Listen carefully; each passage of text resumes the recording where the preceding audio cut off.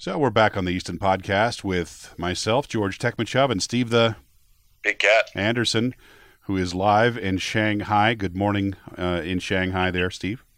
Good morning. How was good afternoon to you. Yeah, how was the trip? Typical of any Chinese trip. You fly, you start your day early, fly overnight, and land in China about 7, 8 p.m., go to bed about 9, wake up at 1 a.m., and you're pretty much screwed the rest of the day. Yeah, you've got to stay awake the whole rest of the time or you're going to be in so much trouble. Yep.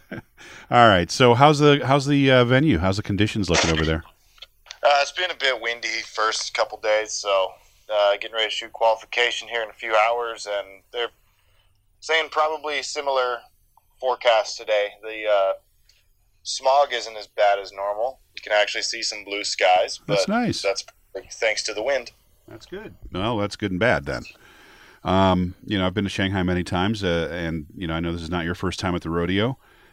Turnout is a little lighter this year for this particular event, but in a few minutes we're going to talk to Greg Easton, our esteemed leader, and he's going to fill us in on what's going on with the World Cup for Salt Lake, which is looking up. It's looking like it's going to be pretty solid turnout here. Yeah, things are not quite on par with the Olympic year, but that's to be expected. Well, yeah, it's always a little bit down in terms of overall turnout from, because a lot of the various countries, their budgets are geared up around the Olympic Games. So, right. It's just one of those things that is very normal in a non-Olympic, mostly after Olympic year. Some of those countries out there are resetting their goals and getting ready for Tokyo 2020. Which seems like it's a long way away, but it'll be here very quickly.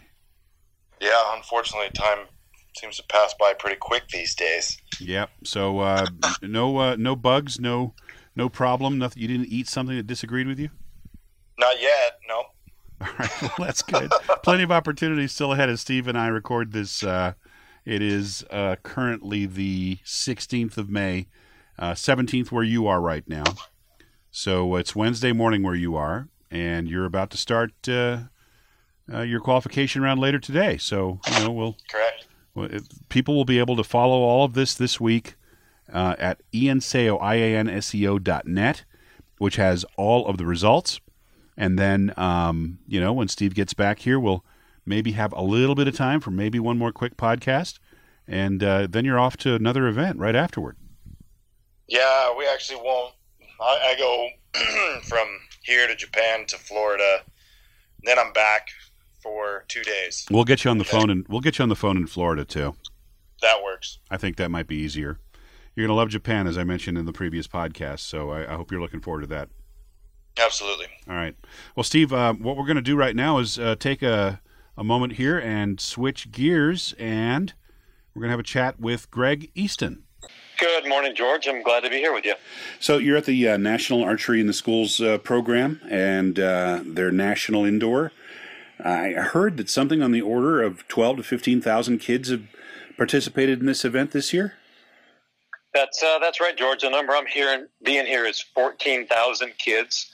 They have 500 targets, so they've got 1,000 kids on each line, and the lines are about 45 minutes long, and so they just roll through these kids all day long, and it's great to see. I've never been to the Nationals here. I've been to some of the other smaller tournaments, but it's a lot of fun to see these kids. They travel in from literally all over the U.S., including as far away as places like Alaska, to shoot this tournament, and they're all excited to be here, and it's really fun to see them here. The NASP program, which has been around for more than a decade and a half now, Mark Pizzoni likes to say that one of the reasons he really enjoys it is he really feels it's changing people's lives. And, that sounds very kumbaya, but it's real, isn't it?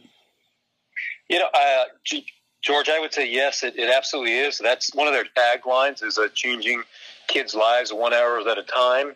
You see these kids here engaged in what they're doing.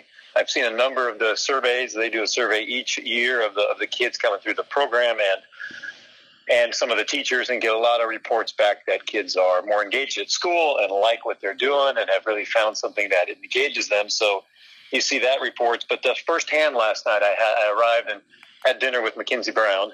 She was here with with the Easton company, and USA Archery brought her out to sign autographs, and she was saying what a long day she had because she had a big long line all day long of kids getting to sign her autographs. And I asked her for her story, and she said, I've told a lot today, but I'll be happy to tell it again. And oh yeah, please. She actually, her objective, she wanted to go to the Olympics as a swimmer. So she was a swimmer and got exposed to NASP in her school, shot some in the NASP program, decided she wanted to go to the state tournament, did that, finished first in her class, and would have also been first in the next class up of the age kids, and decided that she could go to the Olympics with archery. After she didn't even know archery was, kind of in the Olympics when she first started shooting NASP, but figured that out and told her dad, Dad, I still want to go to the Olympics, but I want to try to get in there through archery. And as we all know, she did. And she said she was the first kid that started in NASP and ended up in the Olympics. So I think that's changing somebody's life. Yeah, and the other kids get to see that and see that real world example of a terrific person having set her goals and having carried them out. Mackenzie's a great representative for our sport.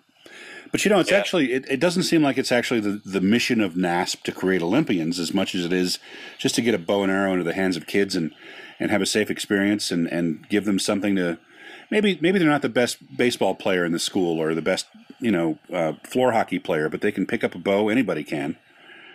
Heck, you and I can. So, that's proof.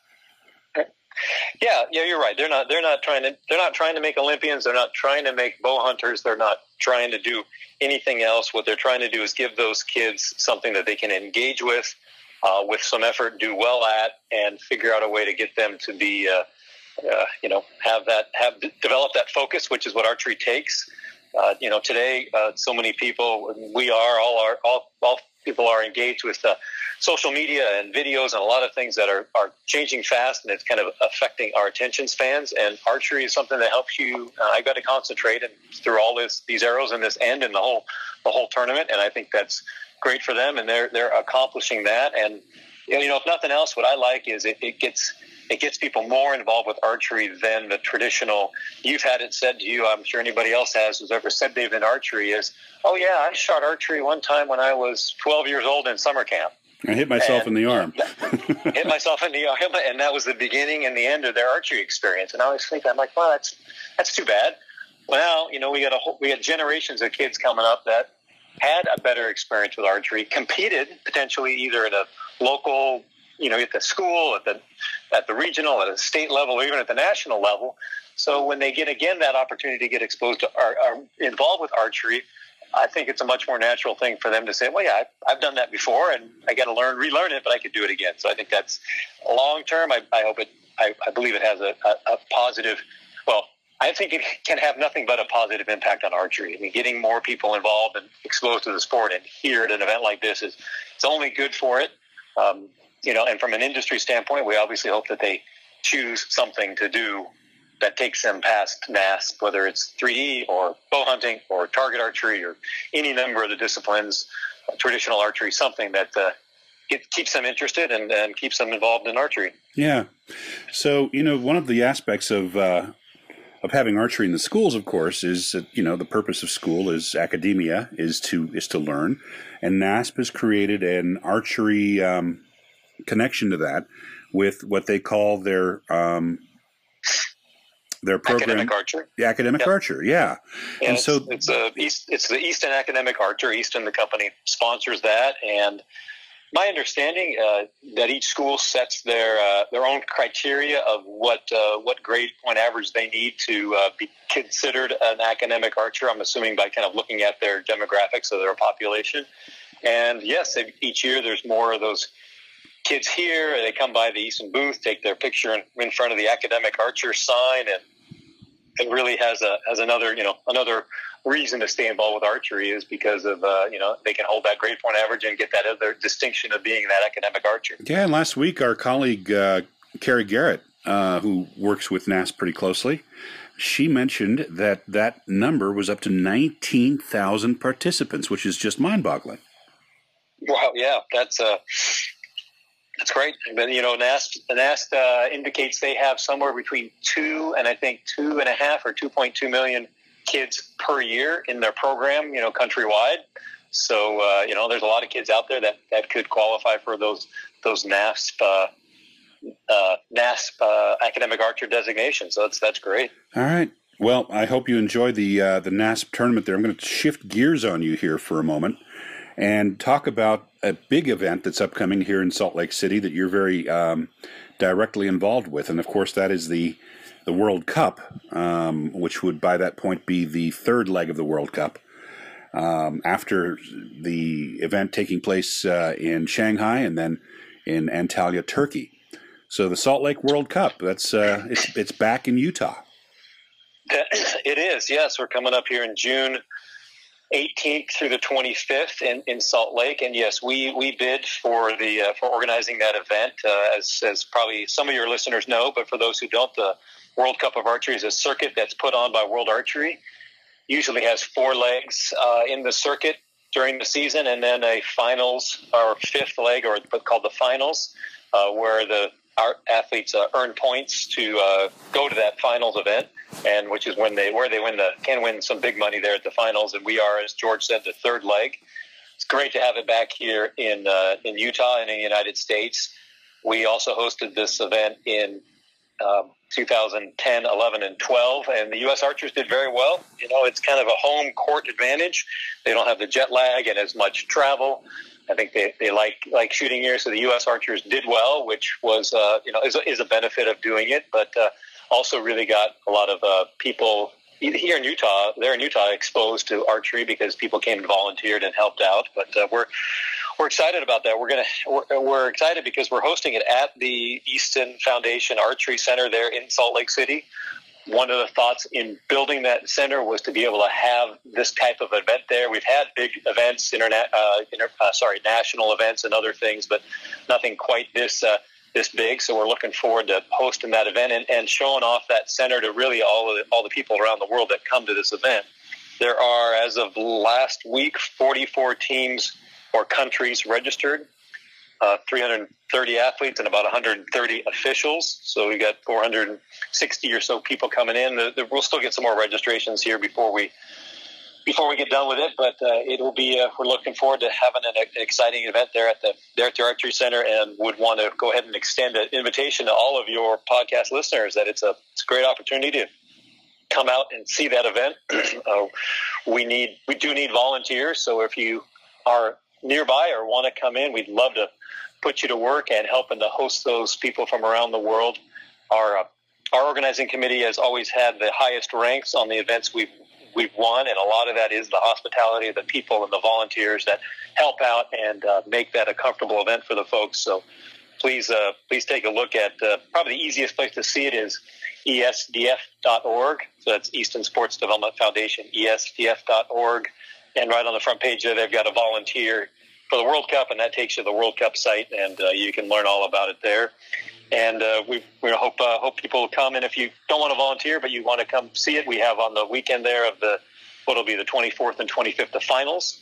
And we'll be having an archery festival. So there'll be activities for kids and adults to shoot the archery skeet and other archery kind of games, and food and face painting and all kinds of things. So we're really trying to make it a thing where people will come for the day and enjoy the festivities, and then also watch some of the World Cup finals right there on the same site. So how much are you guys charging for the tickets for the finals? It's going to be a ticket for the Archery Fest, and we are still setting the price, but it's going to be very affordable. Something just, I think we said $10 for the family type of event, so you can bring 4 people on that ticket. Don't quote me on that, but it'll be inexpensive. We're just trying to manage how many people come into the venue, so we want to charge a little bit that can help pay for all the effort to put all those events on. Well, when you consider that you're getting a world-class archery event for the entire day, and it's a very reasonable price, I think that's a fantastic opportunity.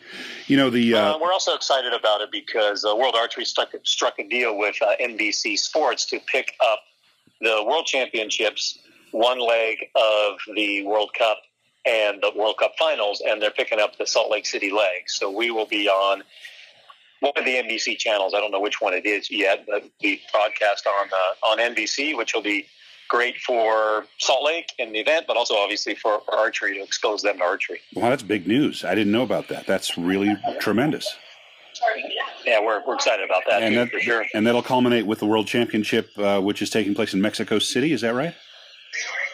Yes. Yeah, the World Cup final is in Berlin, if I remember correctly, and yes, the World Championships will be in Mexico City. Wow, that's great. Right, right up against the Congress there. So yeah.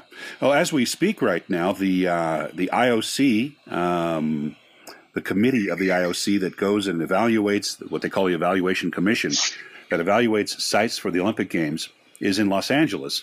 And later they'll be going to Paris to check out that site. Those are the two finalists for the Olympic Games. Do you have any opinions as to which of those two you'd like to see happen? Well, yes, I'd love to see Los Angeles get it. It's a little over 30 years ago when they did the games in 1984. My first Olympics, I was involved with not with the archery venue per se, but with just the organizing of the games, and caught the bug for the Olympic spirit there. And now, I actually have photos of you running the torch, so you're being modest here. There you go. I ran the torch, did a lot of fun things, but LA did a great job. I don't think anybody would argue that from a standpoint of organizing the games, making it a financial success, all of the things that the IOC really wants and needs in the games, and looking through their bid book and talking to them about what they have planned. And what's exciting about LA is they've got all the venues they need. They don't have to add or really build any venues, including the Village. When they did in 1984, they split the Village between the USC and UCLA. And this year, when they get the bid in 2024, they'll be able to host the entire Village on the UCLA campus. They've added a bunch of student housing, but some really nice student housing, and so basically the campus will be the Village, which is great. They don't have to build something, which a lot of cities do, and then they have to get it done all at the same time, and it's always a big strain on them. So I think from an execution standpoint, potentially a profitability standpoint, LA is a great choice for them. And like you said, the evaluation committee's there, and I'm hoping they see all the great things that LA can do. And on top of that, I think they're really also pushing LA, just their innovation, if you will, whether it's, you think about what LA and Hollywood does in entertainment and promoting events and the things they can do. They get some of that talent applied towards driving this effort and promoting the games and getting both locals involved and international people. They can do a fantastic job. So I'd love to see Los Angeles get it. Yeah, well, the 84 games, of course, were an important part of our company's history, the Easton Company, with your dad, Jim Easton, having been mayor of the Olympic Village and the chairman of the technology for the games, and also, of course, the chairman of the archery competition. So there's a real close tie to the Easton family and the Easton companies with the Olympic Games in Los Angeles. So hopefully things will work out. If not in 2024, then the rumor is that they might go ahead and designate for 2028 at that time, but I think we'll cross that bridge when we get to it, I guess. Yes, yeah, that's an interesting sidebar going on there, and it'll be a unique time to see what the IOC decides to do with regards to that. Yes. In our last podcast, Steve Anderson and I were discussing, what's going on with the games, and there's a lot of expense associated with the games in normal circumstances. With LA, the big advantage, as you pointed out, is venues are already there. But I think one of the things underscored by maybe the Rio Games and perhaps Athens is perhaps the need to dial back some of the spending. And one of the thoughts was, and you've heard this before from others, that maybe permanent venues, rotating venues would be the way to go in the future. It'll be interesting to see how things shake out in the next decade or so.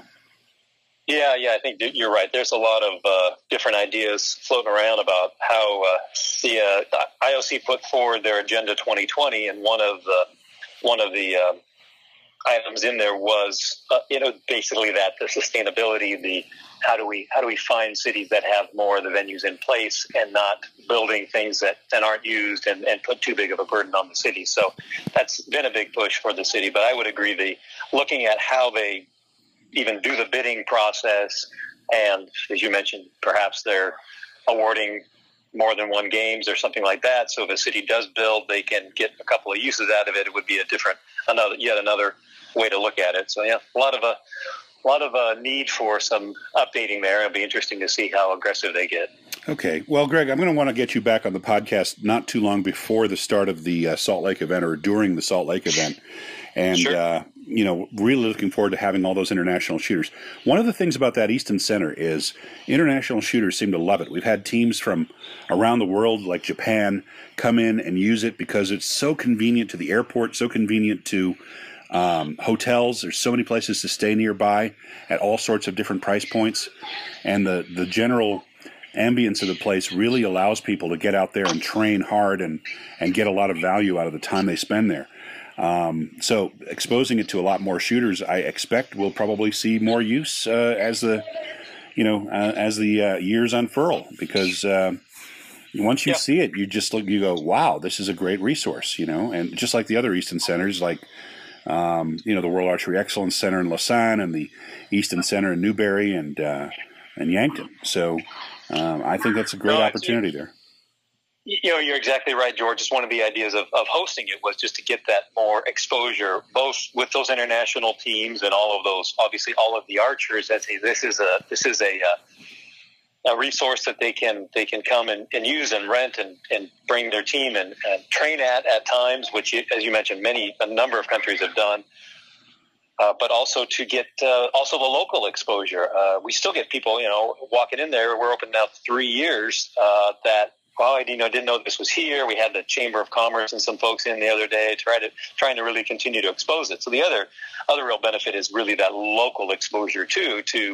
We'll get some press. We'll be hopefully on the local news, other places where people can see it, and we'll always be extending, as I will here on the podcast, the invitation to come out and shoot at that center, or if you're not an archer, to come out and try.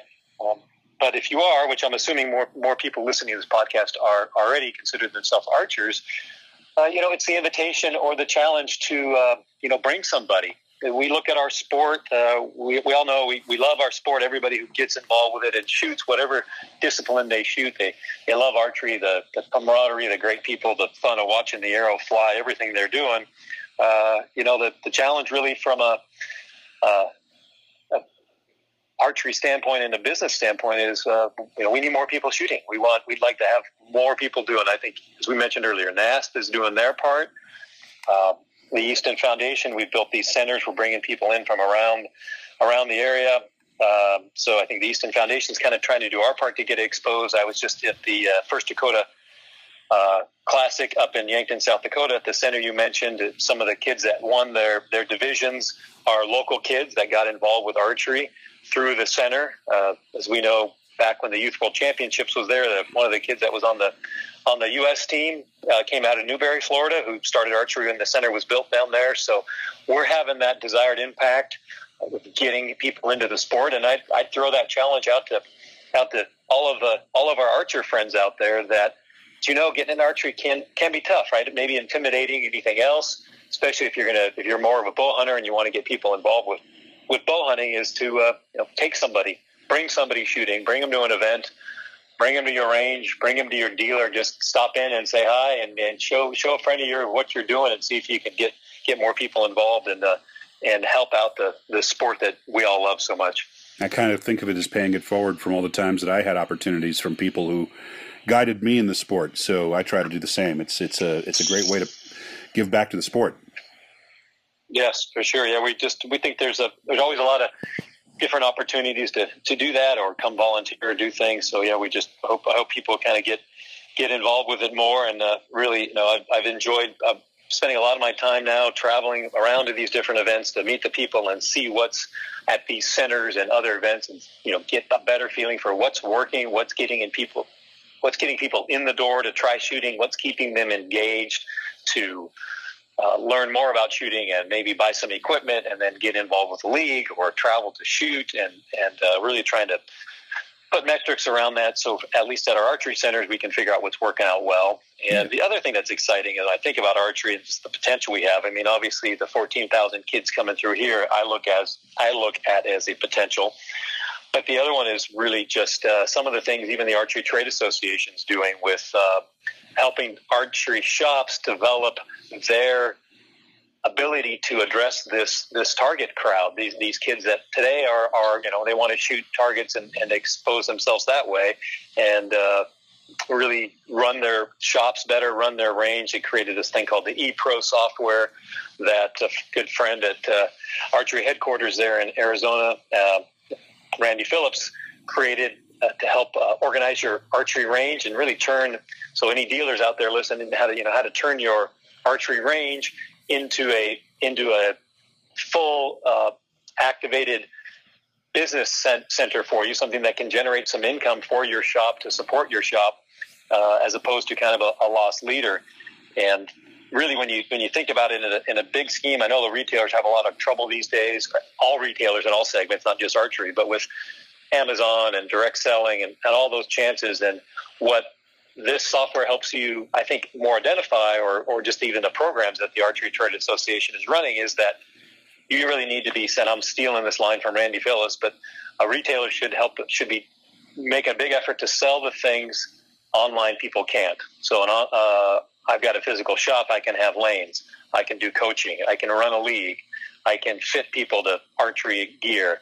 I can give advice. I can do all those things in person. That is, some of that's impossible to get online. I can't buy range time. I can't go shoot online in a range. I need to go someplace physical. So helping these guys focus on what they can do to differentiate themselves, and then how to make it a viable business to support archery. Because having those independent shops, or all shops, and having those shops out there that are a place that somebody decides, I want to try archery, or I'm going to take my friend to the archery shop, having a good place to go, a place they can shoot, maybe even rent equipment so they don't have to buy the first day out. All that kind of stuff is great for our sport, and I think it's the right direction to bring those together. So I kind of see a lot of these pieces coming together in the future, not next year or the year after, but in the future, and optimistic and excited about archery.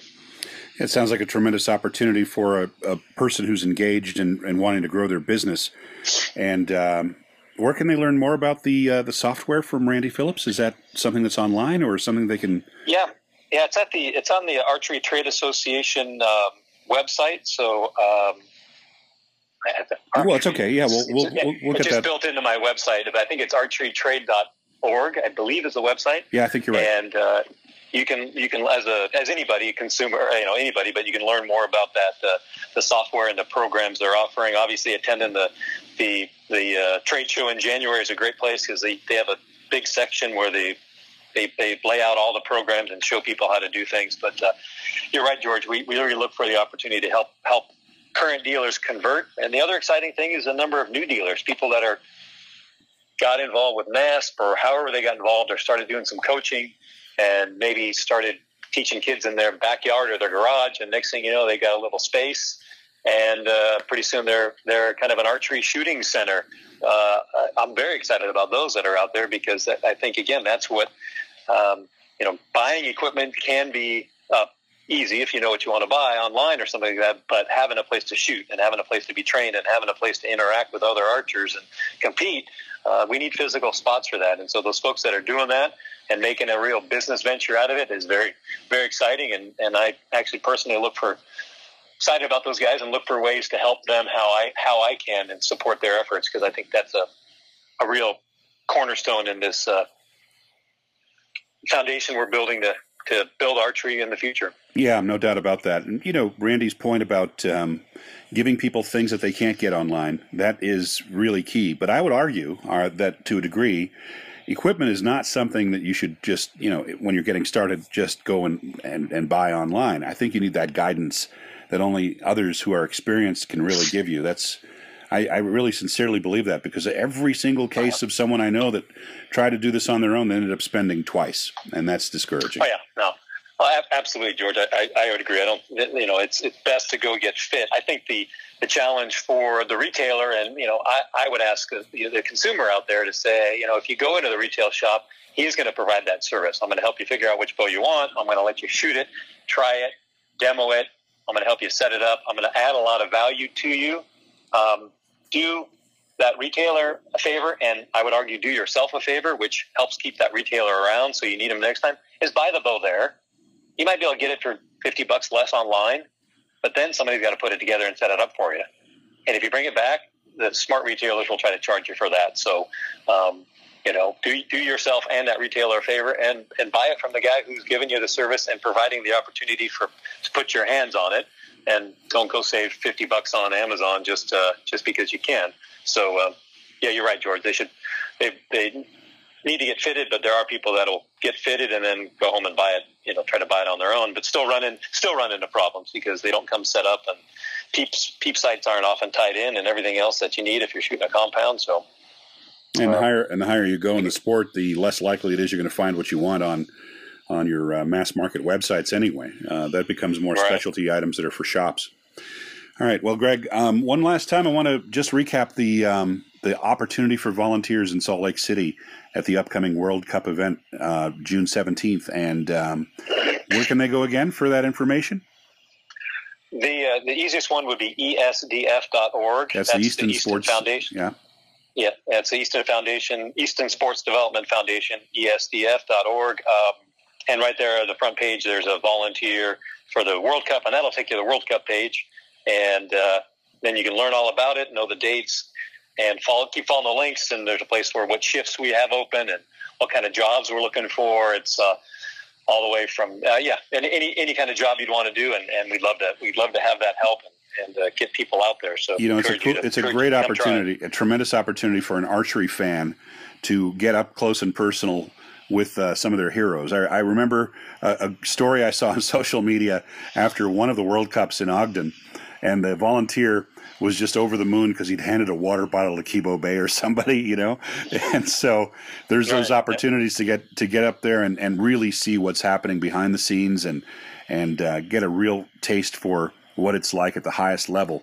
You might not be a good enough archer maybe to make an international team, but you can put on a volunteer shirt and you can get right in the middle of it. And I think that's also a great opportunity to learn as an archer what some of these top shooters do strategically to deal with the pressure of competition and just what kind of people that you run into from around the world. It's just an awesome opportunity. Oh yeah, it is, and I think it's like we said earlier, something that keeps people interested in archery is the folks in archery are good people. We've got, whether it's the top star or somebody just getting started, they tend to want to help and exchange ideas and talk to you. We don't have any stars that aren't friendly and want to have a picture taken or whatever with their fans that are interested. And so it's a great, from that standpoint, a great sport to be involved with. So it's fun to be part of it. I've been around archery for such a long time. I never really, I guess, formulated that, but you're absolutely right. I can't think of anybody in our sport that wouldn't be nice to a fan and wouldn't take a moment for a selfie or an autograph. I think that's a tremendous point because we still have a very approachable sport, and I think that's great. Yeah, as you know too, George. I mean, like you said, it's an approachable sport and people, and then even the sport itself. There's definitely a certain amount of decorum and honor. I'd even call it integrity, whatever it is, from a shooting and scoring standpoint, that people, they need to have that when they're coming into the sport. You come into the sport and you're going to try to do things that aren't right. You're not going to be able to be involved for a long time. People will kind of push you out, but you got to have that right attitude coming in. And I think that's why we end up with such a great, when you look at kind of the demographic of people involved with archery, they're just good folks. So it's a great place to be. Well, thanks for that news about NBC Sports covering the Salt Lake leg. That's a scoop there. Thank you. Well, yeah, you're welcome. I'm hoping it's public, so there it is. Well, here it is on the Easton podcast first, and if you don't hear it, you'll know that Greg called back later and said, "Don't put that on." Don't put that in there. Yeah. All right. Well, Greg Easton, chairman of the Easton Foundations, and I just can't thank you enough for all the effort you're putting in and getting down there to NASP and doing all the other things you do to grow our sport. Thanks so much. Well, you're welcome, George, and thank you. I know you put a lot of effort into putting this podcast together and tracking down people to interview and that sort of thing. And I appreciate your effort to kind of keep the message out there and keep people interested in archery and what you and your guests have to say about archery. So thanks again for having me on. Always great to talk to Greg. He was on the road at NASP, as you heard, and that NASP event, man, that's gotten big. 15,000 kids and 19,000 in that academic archer program. Pretty impressive. Yeah, I would not want to be running that tournament. That sounds like a lot. Yeah, it's a big job, but they seem to be very smooth every year. By the way, did you hear that they voted on what Genesis arrow color they want? I did not hear. I thought voting was still open for. Yeah, well, I think we know who the. Let's just say we have the exit polls. It's looking like we have a front runner. Black is looking pretty strong, and not because they want it to look like a carbon arrow. Do you know why they want a black arrow? I do not. Well, it's because apparently they want to be able to see the arrow easier in the target. Because most of these kids aren't using optics, right? So I have to presume that they're visibility. They're looking for a little more visibility of the arrow shaft in the arrow in the target butt, which works great if you're shooting in the gold. I'm not so sure that's so hot if you're not in the gold, but that's the reason why the kids that have asked for black are saying that black is the way to go for the official Genesis arrow that Easton happens to support. So. And so, I'm kind of excited. We're going to have a lot of our friends from around the world without having to travel too far to see them when the World Cup comes here to Salt Lake City. I know you're all about it. I'm pretty excited to shoot a World Cup with my own car, in my own bed, and at a field I've at least shot at a few times. I mean, I think I've probably spent more days shooting at the field in, say, China or Antalya than I have shooting at the one in my own backyard. Yeah. But I'll get a few practice sessions in there between now and then. Well, I expect the home team advantage, man. Yeah, we'll see. Well, that's how it is. So anyway, I'm looking forward to, and I know you are, looking forward to that close to home World Cup. And in spite of what you may have heard out there around the world politically, we are more than welcoming everybody that'll be here. We've got about 600 people total that seem to be signed up so far. That's including support staff for the teams. More than 50 countries. So this will be a great event. Looking forward to it. Yep, and I'll look forward later tonight to seeing how you shot as we record this later today. And shoot good, Steve. Enjoy Shanghai. Yeah, I guess by the time this drops, my qualification score will be old news. So yeah, and hopefully it'll be a good one. It'll be on. Hopefully it'll be a good one. I'm kind of excited to see what the new Korean teams do on the men's recurve side. I think that'll be fun. Well, they're not all that new, really, are they? I mean, no, not new, but not. It's the 2017 edition. I'll call it that. And Oh Jin Hyuk apparently is rocking. He's doing well. Yep. Gonna be fun to watch. Yes, he will. And our congratulations to Mr. O. I'm told that he's an expecting father, which is awesome. Oh, wow. That's a life-changing experience, I'm sure. I'll have to give him a pat on the back. Yeah, no doubt. And Im Dong-hyung is there, of course, and just such tremendous talent just between those two guys. And, of course, you've got the guy that shot 700 and, another guy who's been consistently high in the European, in the Korean team events and the events they have around Korea. So, I'm sure this will be interesting. I'm also interested to see how the compounds go, to see if they've kept up their momentum. So that'll be interesting. Always. All right, Steve. Well, thank you very much for joining us at 7:15 in the morning in Shanghai. And have a great day. Shoot good, buddy, and we'll see you on the flip side. All right. Thanks, George. We'll catch you later. All right. That will close out this Easton podcast with myself, George Tekmanchub, and Steve the Big Cat Anderson. And this is end of show.